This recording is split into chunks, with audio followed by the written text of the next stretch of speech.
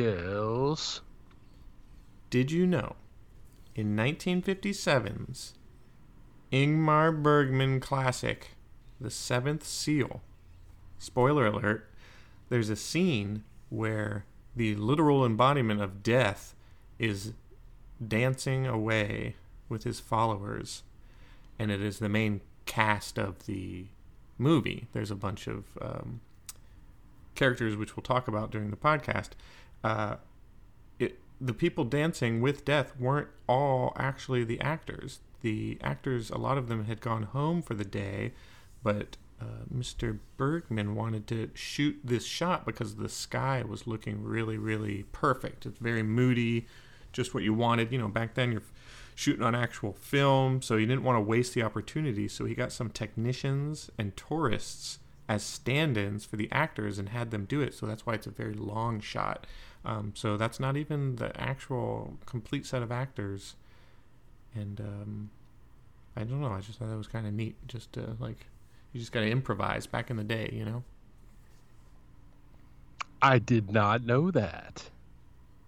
You thought it was the actors, didn't you? I sure did. You gullible, stupid son of a bitch. I would have bet the farm on it. I know. Yeah. Anyway, that farm is consumed by Black Plague. You don't want it.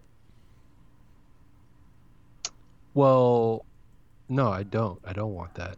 No. Plus, you have to work on a farm. You don't want to do that either. Well, Jason Fury. Huh? So about 15 minutes into the film, our characters Johns and Antonius Block enter a church, and it's not an actual set, which you would think it was. It's actually a model hung from a dead tree in the foreground. Say what? Is There's it a church. like an establishing shot? Like the church is outside and it's showing you the church that they're going to go inside? Correct. Yeah. So that's not that's just a facade, or what do you call it? It's an optical illusion. Interesting. Optical. It's a clever film trick. Interesting. No, I mean I didn't know that. I didn't even think about it. They did a good job. I didn't notice. Yep. Mission Surprise. accomplished. Yep. I'll have to go back and check that out. Not. Well, you all right. Well, we'll get into it, but you've now seen Ingmar Bergman's The Seventh Seal, which you had previously not.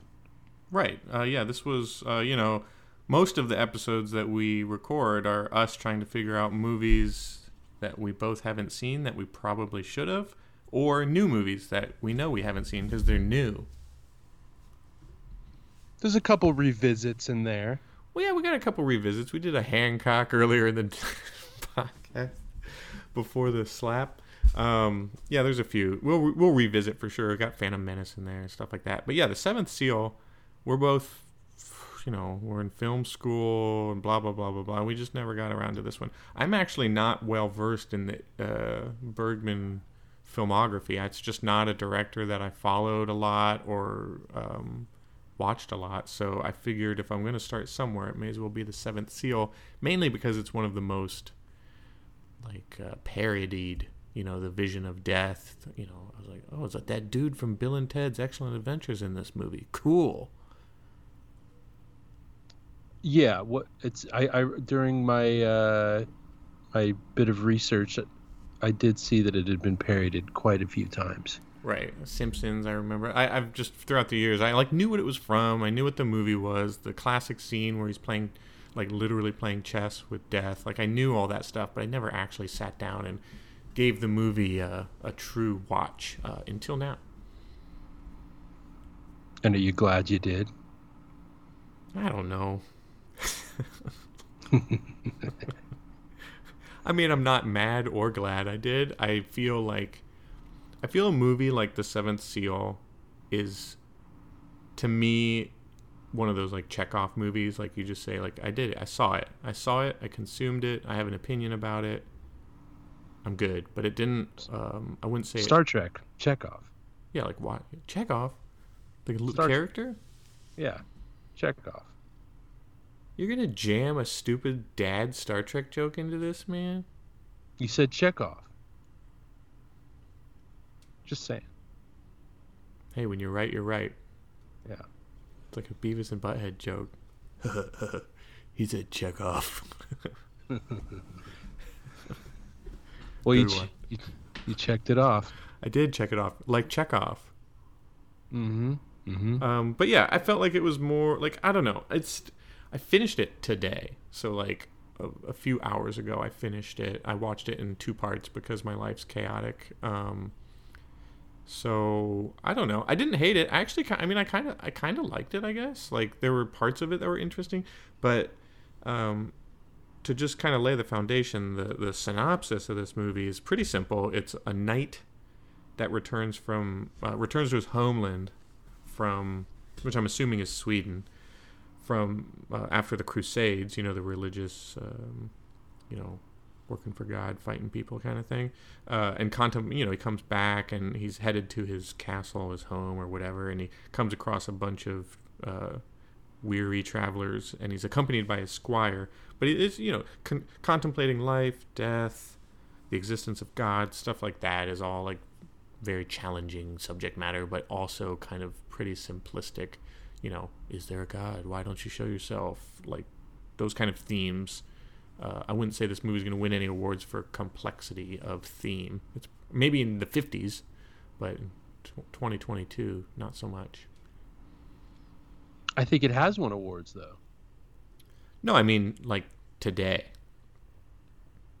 Right. Like the MTV Movie Awards. I don't think it's going to win one of those. Probably not. I know you know what I mean. It's like... Yeah, I know what you mean. It wasn't like a literal trophy. It's just like accolades. Or, I don't know. I don't know what the fuck I'm talking about anymore. Well, what we were talking about was 1957's Seventh Seal. Did you know this movie had a prequel? No. Did you know that? 1956 is The Sixth Seal. No. 2 Jakes. Oh, it's 2 Jakes. It's 2 Jakes. Oh shit.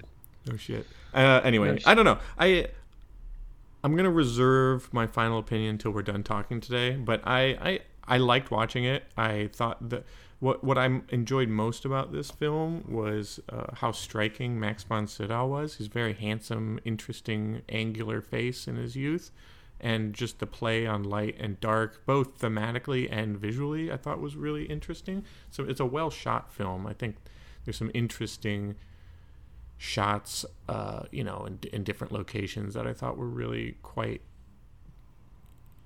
beautiful, haunting, interesting, cool. Like, I don't know. It was a really nice film to look at. I enjoyed it, but part of that's just me kind of missing some of the old film techniques and having like the edges be a little rough. Like the very first shot, there's like film scratches and stuff, and you can be like, oh, damn.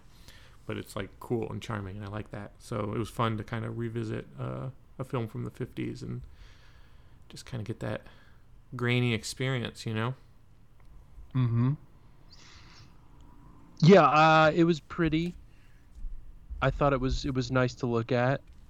Yeah. I thought I kind of like the Black Plague setting. I thought that was kind of neat. Yeah, just like looming. It's just looming danger. Over it. Yeah.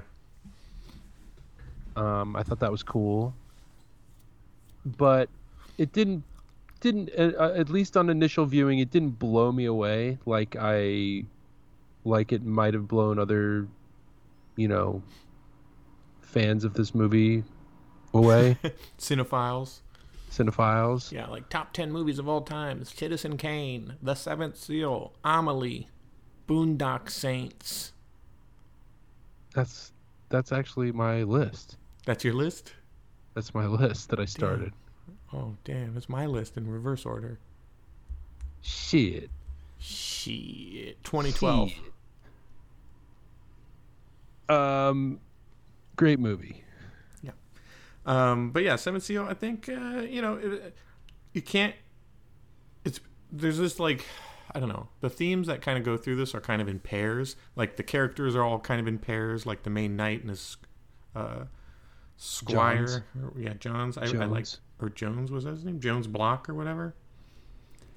I liked his character a lot, and then the couple. We meet a few couples, and there's a few people that have these like. There's just a lot of like duality here, and then I think just the classic faith versus atheism, and life versus death, and hope versus despair, and light versus dark, and innocence versus corruption. I think these things are pretty prevalent throughout the entire film, and then some of it's just super purposefully heavy-handed, like literal dance with death. Basically, there's a literal dance with death at the end. You're playing with you're cheating death, literally trying to cheat at chess. You're playing a game with death, so it's just kind of this literal smackdown of pretty common movie themes set during this Black Plague era. But in the 50s, late 50s, we're talking about kind of I think it's more of an analogy for the fear of the atom bomb, and it's just more about death and fear and uncertainty, and this stuff is just kind of all over the world. And these characters, what I did appreciate about it a little bit, it kind of felt like a cool like RPG video game or like D&D campaign where you're just traveling this mysterious map and coming across odd people and just kind of grouping together and navigating through the world. So it had the very kind of weird role-playing game kind of vibe to it. I could see that. Like Lord of the Rings or something. Like, I could see that. yeah. I liked the juggler. I thought he was good. Yeah. Yeah, he stood out. He was kind of Apparently he's like a big, or he was a big comedic actor in Sweden. Yeah. Yeah, and he kind of like overacted, but that's like his character because he's in theater, and theater back then was highly reliant on the facial expressions, the whole drama, smile, frown, the makeup, the clownish kind of makeup. So I think that's interesting that he kind of embodied that throughout the film, whether he was performing or not. And he saw visions. He could see visions. And he did. I thought that was cool. I thought that in the end, how it sort of tied together was neat. Yeah, because it seemed like it's just weird because the physical or at least visual representation of death is pretty like supernatural kind of vibey, and then him seeing things are kind of supernatural sci-fi vibey. But it's kind of interesting that when the man sees it, the woman is just kind of like, oh, you and your visions. But then when the woman sees it, she's declared a witch and burned. Right. So there's kind of like you're Duality, following this duality. character. Yeah, it's of course it's like reflects the time the film was set and stuff like that. But it's just like this guy is basically doing what you accuse women of witchcraft, and he's just doing it casually throughout the entire film, all over the place, and telling his wife about it, and she's just like, "Oh, you and your silly old visions, you little goose." And then this young woman is doing it, and they drag her and tie her and burn her alive.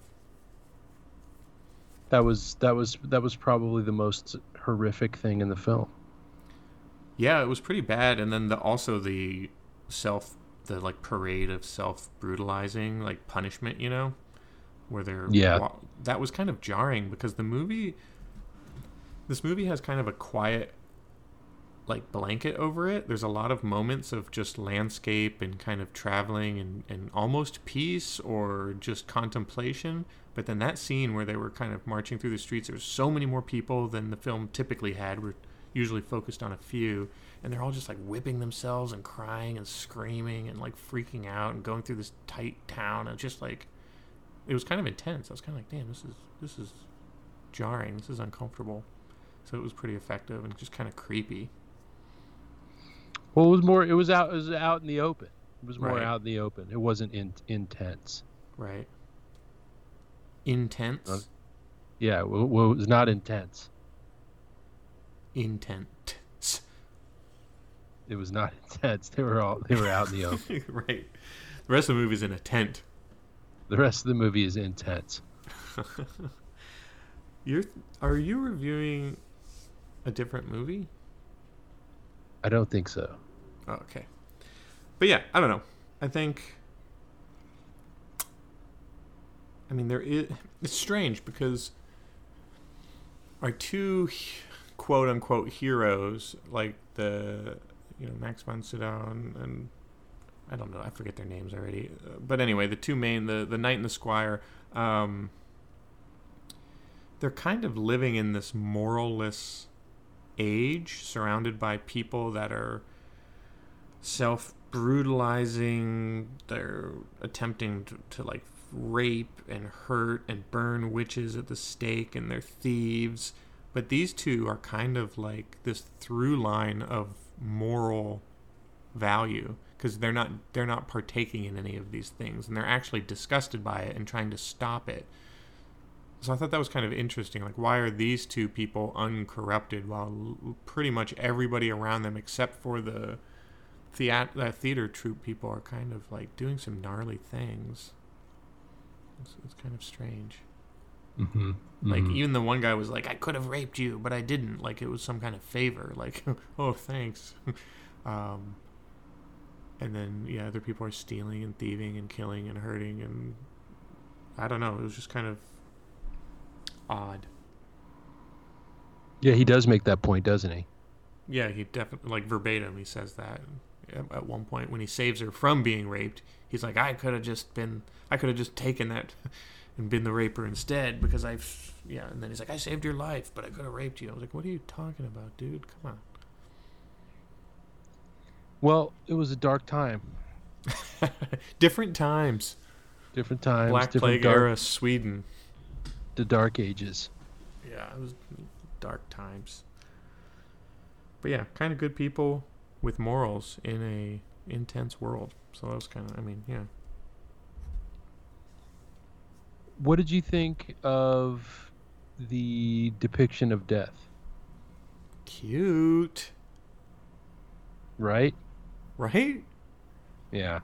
I just wanted to pinch his cheeks and not the ones on his face. Uh-huh.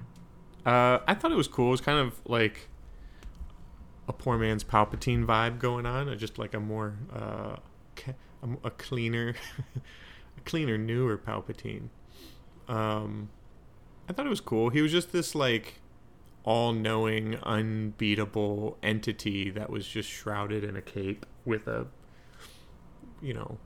human features, white face, but kind of like would stretch out sometimes to be like creature-like or bat-like in a very simplistic way. But I thought it was cool. It was interesting to do it that way, because then you could hide in plain sight. Like when he was in the confessional, it just looked like from behind it looks just like another person, but then turns his face and it's like, oh shit, you're Death.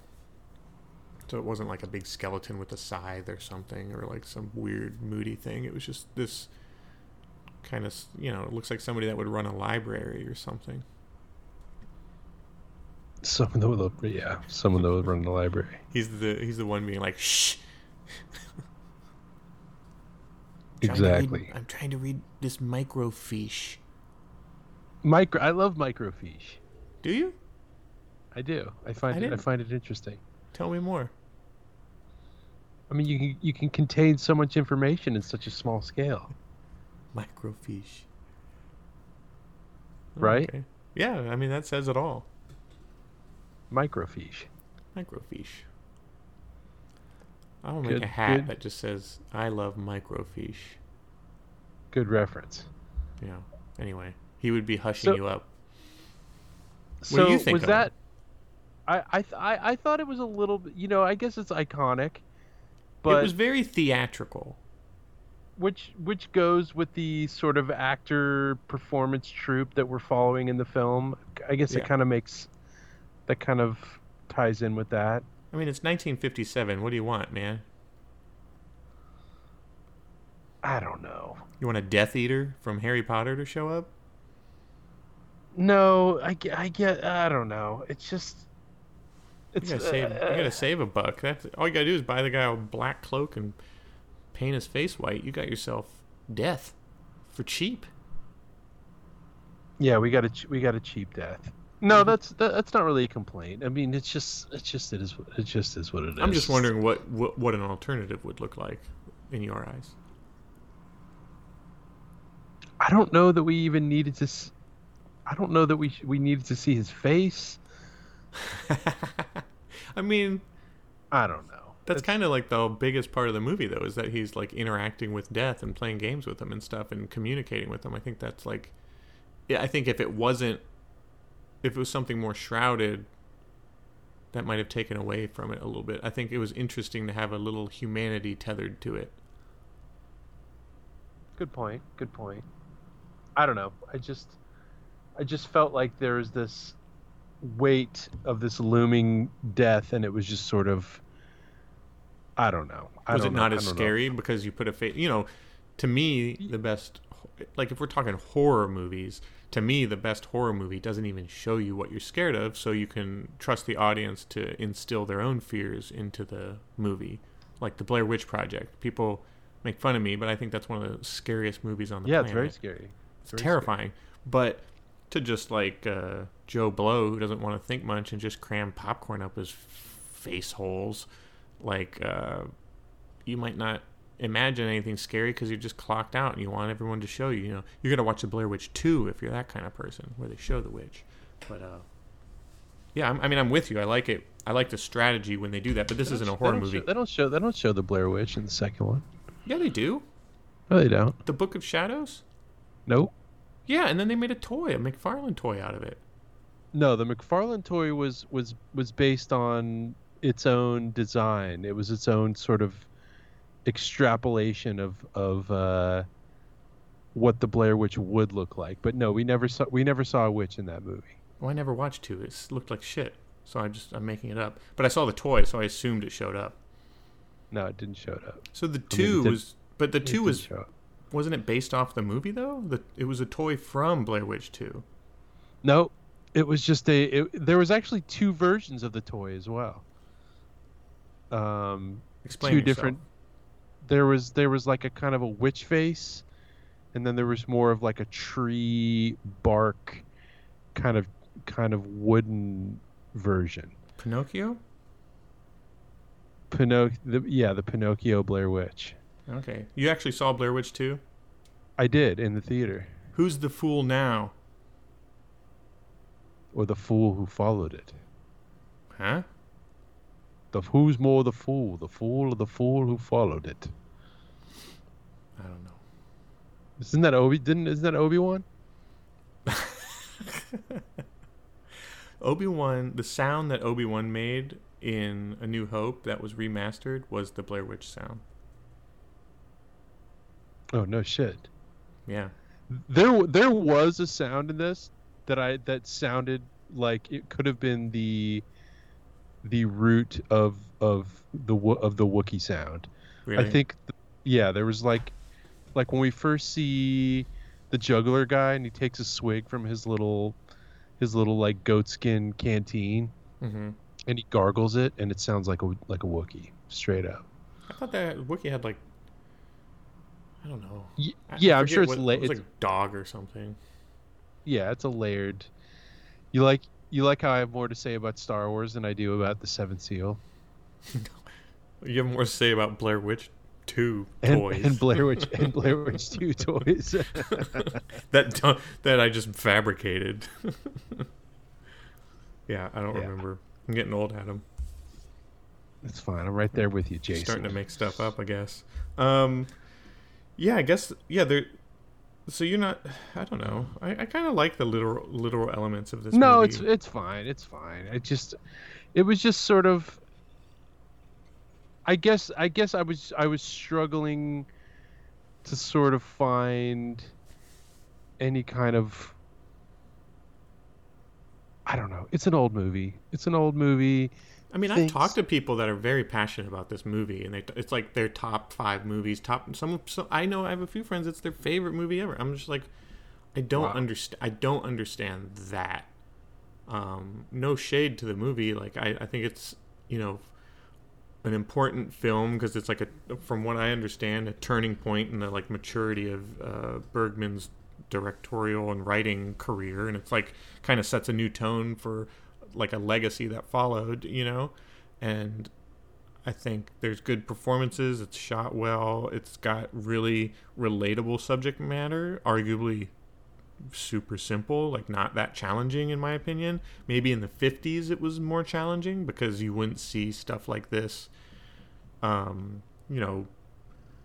don't know if the word is that it's like promoting it or not, but very atheist kind of vibey, like there is no God, like there's no proof, I don't see it, like I'm really bothered by this, why don't you show yourself? Like I think that might have been more challenging in the 50s or whatever, but for someone watching it this day and age for the first time, I'm just I just wasn't like wildly impressed by it. It was like serviceable and like, okay, that was cool, I can see why people like it, but not like top tier movie kind of material. I don't know. Yeah, I can absolutely see why it's had its impact. Yeah. But I just, as a contemporary movie watcher such as myself, it just didn't necessarily. It didn't challenge you. Not really. Didn't necessarily just do that much for me. Yeah, I'm with you. I mean, I'm not gonna say it's a bad movie, but it wasn't really that captivating to me. But I don't know. What do I know? I like Hancock. That's a cool movie. I know you like Hancock. I did think there was no swordplay, was there, in this movie?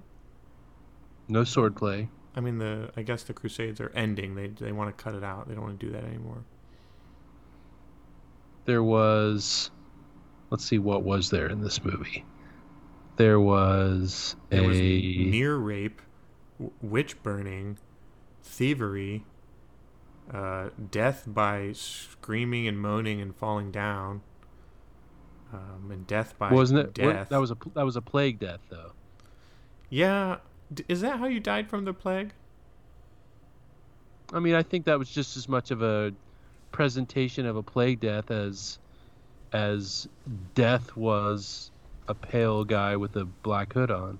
I guess, but like, are you like that lucid and you're just like climbing trees and screaming and like, I'm dying, give me water, I'm thirsty, give me some water? Like, is that really, like, I thought it was like a slow, like bedridden, you smell like a dump truck after a few days, and then you just kind of like wither and gurgle and drown on your own vomit or something. I didn't think it'd be like a theatrical stumbling around thirsty death. Yeah, I don't think it was necessarily meant to like literally depict how a plague death went down. Okay. Because even in like the little like painting that the guy was making inside of the church at the beginning, 15 minutes into the movie, which is actually just hung from a tree in the foreground, as I stated. It was remember he was painting and it like depicted like vomiting and like. Yeah, the guy was like on his belly puking. Yeah. Yeah, that's what I want to see some of that death. Well, I wanted to see a menacing death.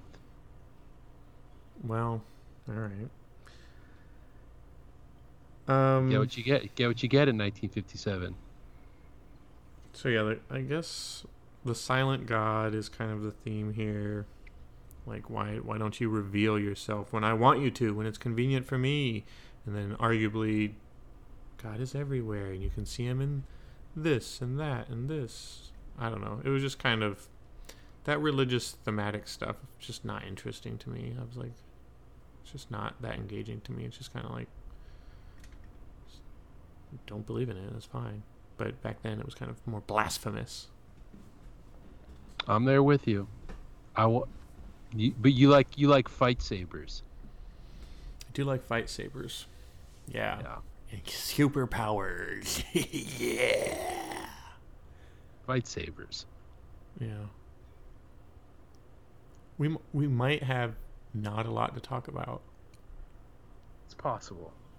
This might be the 70 episodes. This might be the movie we have the least to talk about.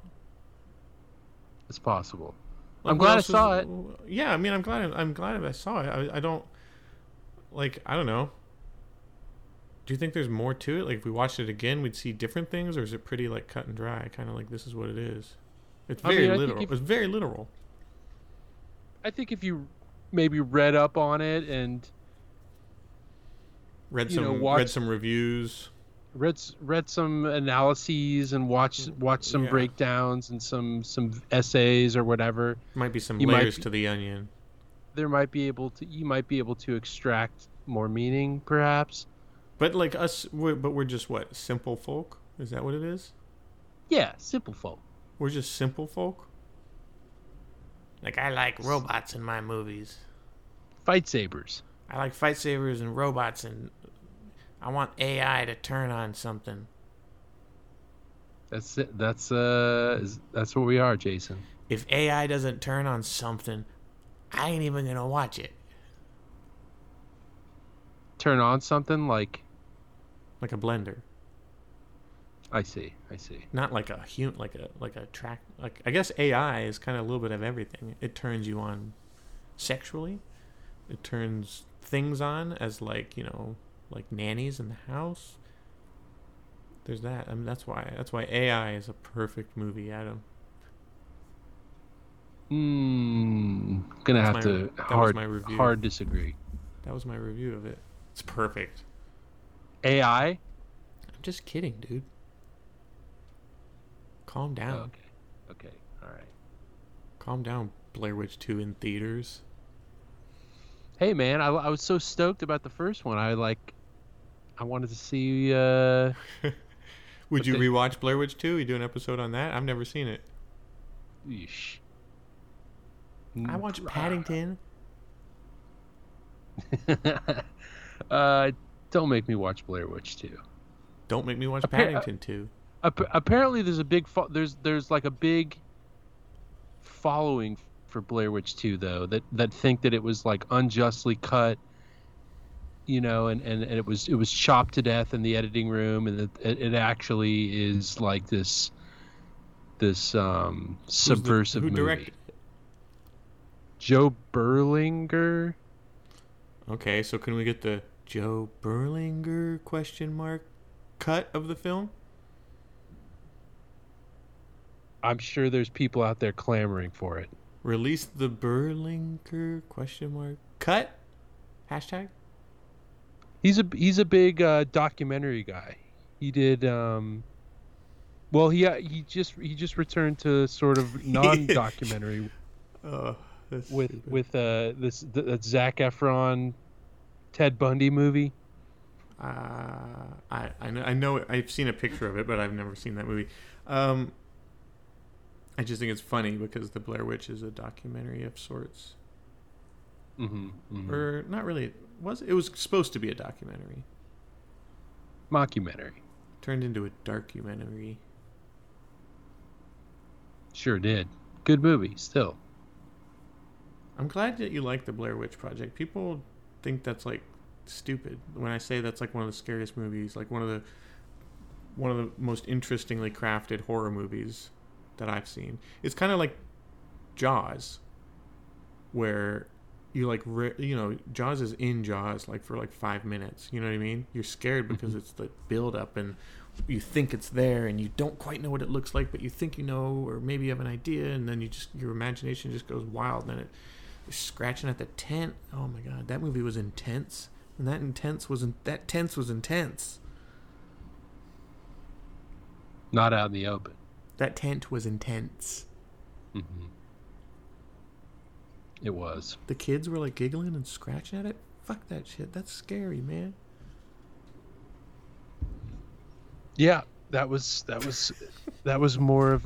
a classic example of what you don't see. Less is more. It was very scary. What was Very your scary. slogan? What were you gonna say? What you don't see? What you don't see is what scares you. Yeah. Classic example. Like every time we do a podcast, I don't see your face and it scares me. Well, I shouldn't have seen Death's face in Seventh Seal. That's your complaint about the movie? You saw Death's face?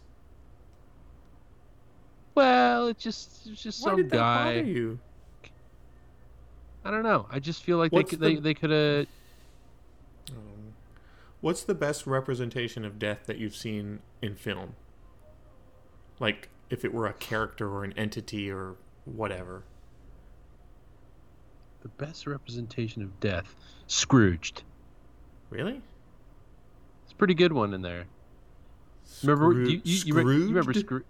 Yeah, you remember Scrooge, right? I do, but it's just like funny, like, Seventh Seal death? Forget about it. Scrooged. Now that's where it's at. It's a good scene when he's in the elevator with Death, It is pretty creepy. and he opens up his robe, and it's like all these Oh, yeah. these little screaming little puppets. Right. That's dope. That's pretty cool. Yeah. Okay. If we're talking like literal death. Yeah, just like death on screen. Like, what did it best? Who wore it best? Right. It's a good death. I think mine is from that movie, The Adventures of Baron Munchausen. You ever seen that? I did. It's There's been a a while, scene where, like, the main, Baron is on his last legs, and then, like, Death is, like, visiting him, and it's just this large, classic, iconic, cloaky terror. It's just terrifying. It's terrifying. I seem to remember that. I did. Yeah. It was terrifying. Yeah. Very interesting. That movie is wonderful. I love that movie. It's a very good movie. Terry Gilliam? Yeah. It's such a fantastic movie. It came out around, we're talking like the age of like Labyrinth and Dark Crystal and, kind of clumped into those. But it never got, I think that movie is super underappreciated. People really got to watch that one. The Adventures of Baron Munchausen. Oh, I see. The death in that is like it's got wings. It's got like a Yeah. yeah. That's pretty cool. It's cool as fuck. It's Pretty- sick. Well, I think you got to rewatch Scrooge if for nothing else in that scene. Yeah. Yeah. I haven't seen Scrooge for a while. I like those dark comedies that aren't afraid to like truly go dark, even though they're still like PG. They're still like, holy shit, this is terrifying. Like, I think, what was it? There's an anecdote about Steven Spielberg saying the scariest scene in a movie he's seen was like in Ghostbusters in the library. He was just saying that was like terrifying. It terrified him. Scary. It was scary. Ghostbusters is awesome. Let's talk about that. Let's talk about anything but the Seventh Seal, I guess. Let's see what else. We got a new Ghostbusters coming. New Ghostbusters 2023. We're talking about people tuning in for the Seventh Seal. They're like, but I want to talk about the complexities of the blah blah blah blah. Of the dynamic, the chess game. I want to talk about the duality of the complex nature of a physical form of death versus the juxtaposition of the embodiment of the 14th century Scottish archetype and the painting on the mural of the, I don't know. Is that what people do that think they know shit? They might, but they've come to the wrong inn. They've unsubscribed. You've come to the wrong. These guys don't know inn. shit about movies. They're just talking about toys and a sequel to Ghostbusters Afterlife. Gotcha. Yep. Gotcha. We are very dim. Yeah. Gotcha. You thought this would be a in-depth dissection of the Seventh Seal with a new lens, but instead we're just talking about really childish shit. Well, that's what you get. Yeah. I don't think I would welcome an argument from someone that's saying this movie's deeper than what I perceived it to be, because it seemed pretty simple and straightforward. Done well, but not very complex. I've been told there are better, more compelling Ingmar Bergman films from some of my cinephile peers. I do want to see Wild Strawberries, which I did read were mentioned a few times in this movie, where they were like Right. offering wild strawberries, and that movie came out 10 months after this movie did. So it was kind of like, I don't know, what's the first Easter egg? Is that even an Easter egg? I don't know, or just like early promo? I don't know what that is. Well, I don't think that he knew that he was going to be doing Wild Strawberries at that point. Are you sure? So it was kind of The movie came No. out 10 months later. He had to have had a script or have written it. There's no way. I think it was just on his mind. right. Well, It's not just like, oh, I'm going to end this movie and then immediately make another movie called Wild Strawberries. they definitely mentioned Wild Strawberries a couple times in this movie. Yeah. Well, what's another? I don't know. There's like all these like summer interlude, and there's a lot of like summer themed coming of age kind of stories. But I You're don't right. know. Wild Strawberries was the movie right after Seventh Seal. Right. That was one I almost suggested instead of Seventh Seal to just. But I thought we should go with this one because I don't know how many Ingmar Bergman movies we're going to cover. So I thought if we're going to do one, it should be the Seventh Seal. Well, we did it, and Did we? We did it. We watched it. I watched it. Yeah. Okay. I mean, what else is there to say about it? Nothing. I think my brain is just trying to make me like it more by pretending it's Lord of the Rings or something. I liked the fake beard actor getting chopped down and dying. Chopped down. Remember when he faked his death and he went up the tree and then the death came for him. Yeah. Yes. Yeah. He cheated on that guy's, or he like slept with that guy's wife, didn't he? Yeah, but I don't think he knew that She was just flirting with. It was just a beautiful woman by a carriage. She just came out and set out a blanket and invited him for a. It was such a weird scene. He just started like tryst. nibbling on her. A little tryst. That's the perfect word for it. He had a little tryst in the meadow. I mean, yeah, he came. Yeah, she totally seduced him. weird. She totally did. But then she made up with her husband, and he's just like, "I'll forgive you," even though he's like this brute. Yeah, he had a change of heart after. Yeah, he probably had the biggest character arc of anybody. What was his name? Like Grog or something, or like I have no idea. Grogu. it was something like that. It's Grogu. I think it was Grog. Is Grogu gonna talk? He already has. What'd he say? No, not to like Ahsoka. Just like, will he talk in like weird backwards like Yoda, or is he? Are we gonna learn Yoda's just kind of like a fool? I think they'll be talking. Okay. Don't you? Grogu love Mando. Hasn't Grogu already talked to that extent? No, Grogu like force communicated with Ahsoka. I didn't think he actually like talked, because she was like, he says his name is Grogu. Kind of like how Han talks to Chewie. Right. Star Wars talk. Star Wars talk. Yeah, And C-3PO. I mean, R2-D2. Yeah, but C-3PO is like an interpreter droid, so that makes sense. Yeah. Yeah. Yeah, yeah. All the languages he speaks. I'm sure R2's in the mix. But not the Sith language. Well, dormant. Blocked. It's in there. But you Rattling can't around. access it. Yeah. All right, we got to get out of here. We're not even talking about the Seventh Seal anymore. All right. Sorry, everyone. I'm so sorry, everyone. We failed you. But we did it. It's gonna look like we talked about it, and then if people click, they'll know. But if they don't, it'll look like we're just really cool cinephiles that know our shit. Right. Well, I could say, we could say we've seen it. So most people will probably think the latter because I don't know if many people listen to this. Well, then we're kind of cool, dude. It's a cool club, man. Yeah. All right. Let's get out of here. Till next time, right. Adam Roth. I'm leaving. Me too, Jason Fury.